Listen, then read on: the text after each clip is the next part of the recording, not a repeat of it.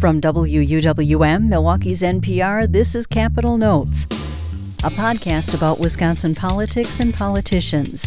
I'm Marty Michelson.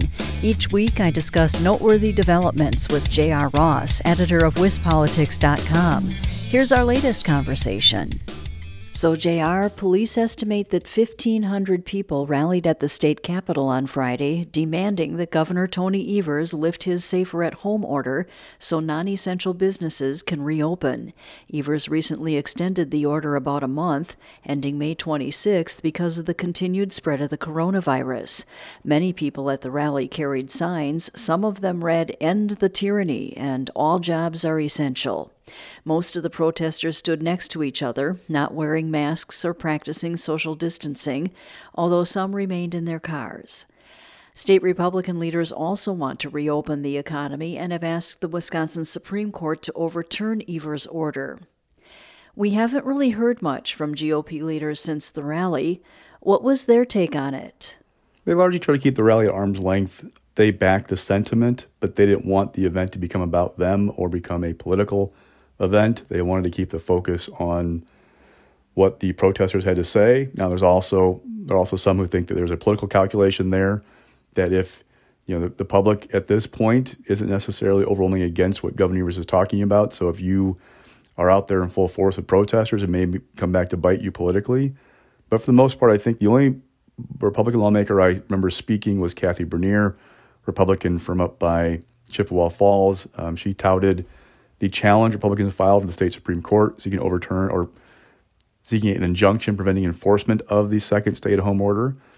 She also talked about a plan from Wisconsin Manufacturers and Commerce, the state's largest business group, about how it would go about reopening the economy.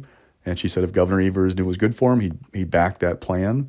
But for the most part, they just kind of kept arm's length and kept away from the event. I also saw some Republicans asked ahead of the protest if they thought it was safe to gather like that, and they kind of demurred. So they just, again, kept it at arm's length, didn't want to be too much involved with what was going on. The Supreme Court is expected to rule by the end of the week on Evers' extension of the safer-at-home order to May 26th. What do you think will happen here? Good question. I hate predicting what courts are going to do, but I know that we have deadlines this week where the Evers folks get to respond to the Republican lawsuit.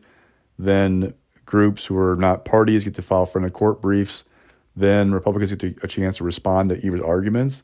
That's in the hands of the court. And the question is, how quickly will the court act? And will it embrace a request from Republican lawmakers that if the court issues that injunction preventing enforcement of the second stay-at-home order, to stay that injunction for 6 days to allow the creation of an emergency rule that would kind of provide a guide for how we're going to proceed going forward. Now, an emergency rule is something that an agency can promulgate to put a policy in place, but there's legislative oversight for that process. Right now, the order was issued by Evers' Health Services Secretary, Andrea Palm, and Republicans complained that they were not consulted, they weren't part of the discussion, and to paraphrase their words, they want this lawsuit to force the Evers folks to come to the table and negotiate with them on a rule. Now, some of the questions out there are, will the court overturn or issue that injunction, of the rule? Will the court embrace the call for the 6-day stay to allow for the emergency rule to be promulgated?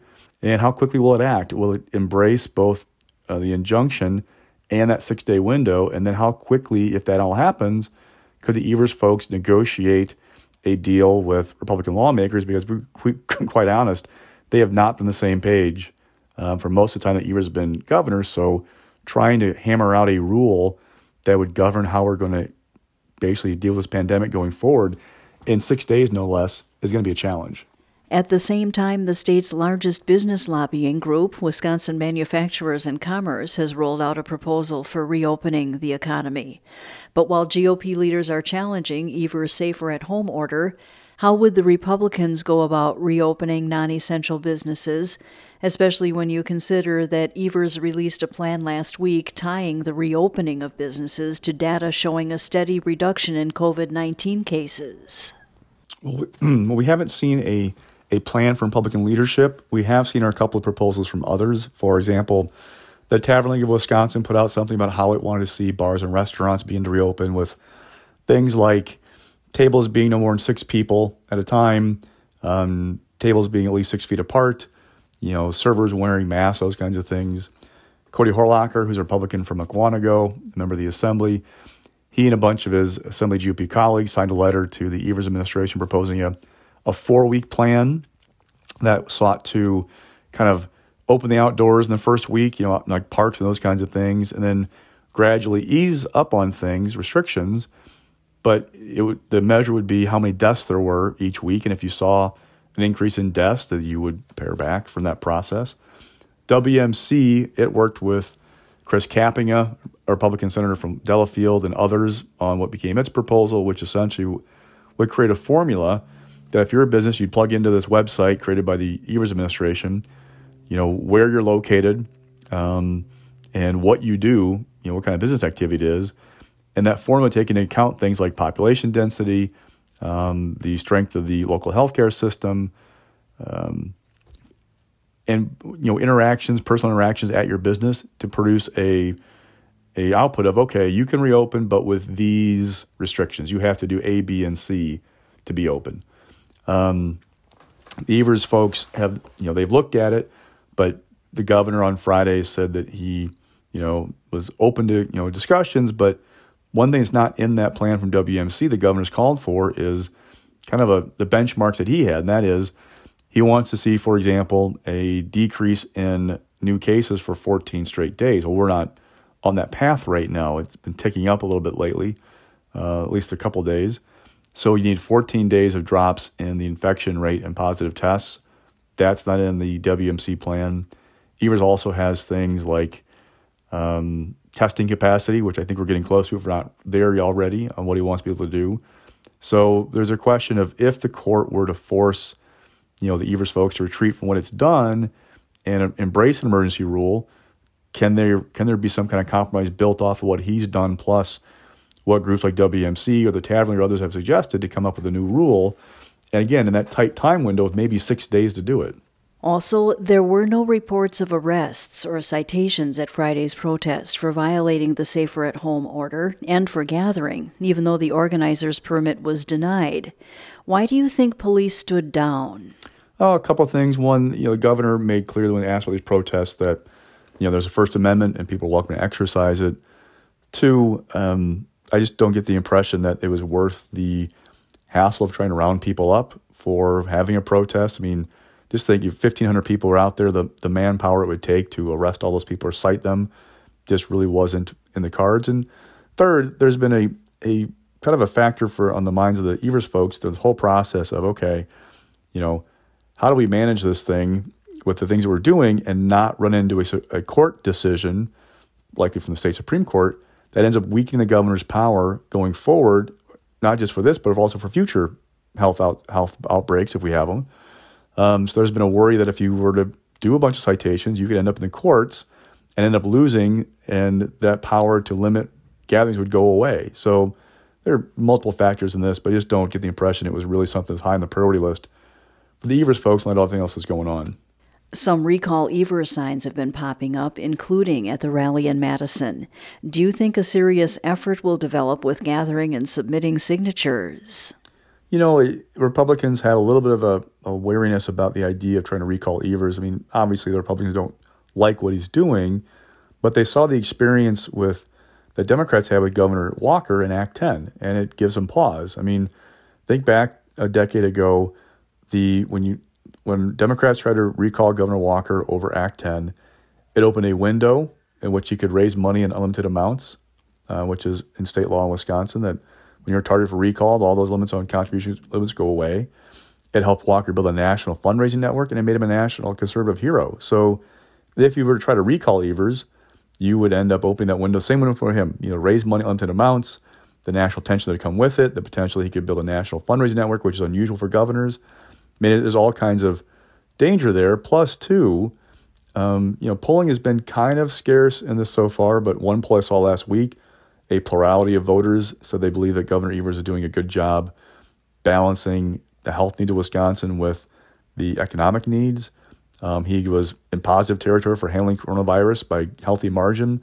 He was more trusted than President Trump on the issue. So there's not really like a groundswell of support among swing voters against Evers yet. Now, we're, a month into this, 6 weeks, things could always change, but there's just not the political ground right now to recall Evers.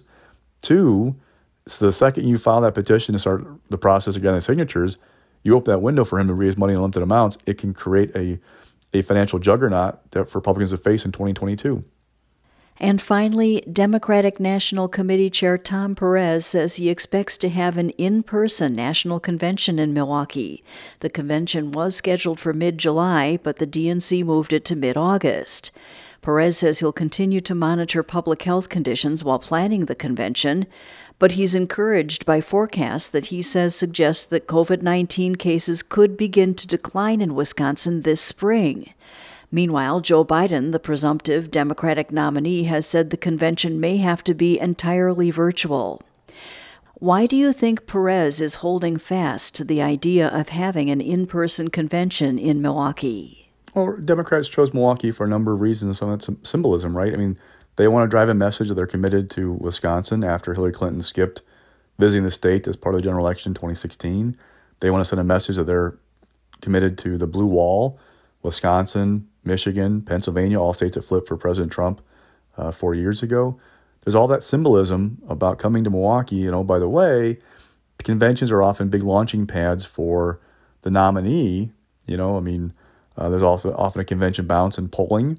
So it's a big to-do for them to put Joe Biden front and center in the national spotlight for basically 4 days as they kind of launch the challenge against President Trump. And don't forget, the following week, Republicans will go with their convention. As far as I know, they're also still planning to move ahead. But I guess really what comes down is, what's the science say?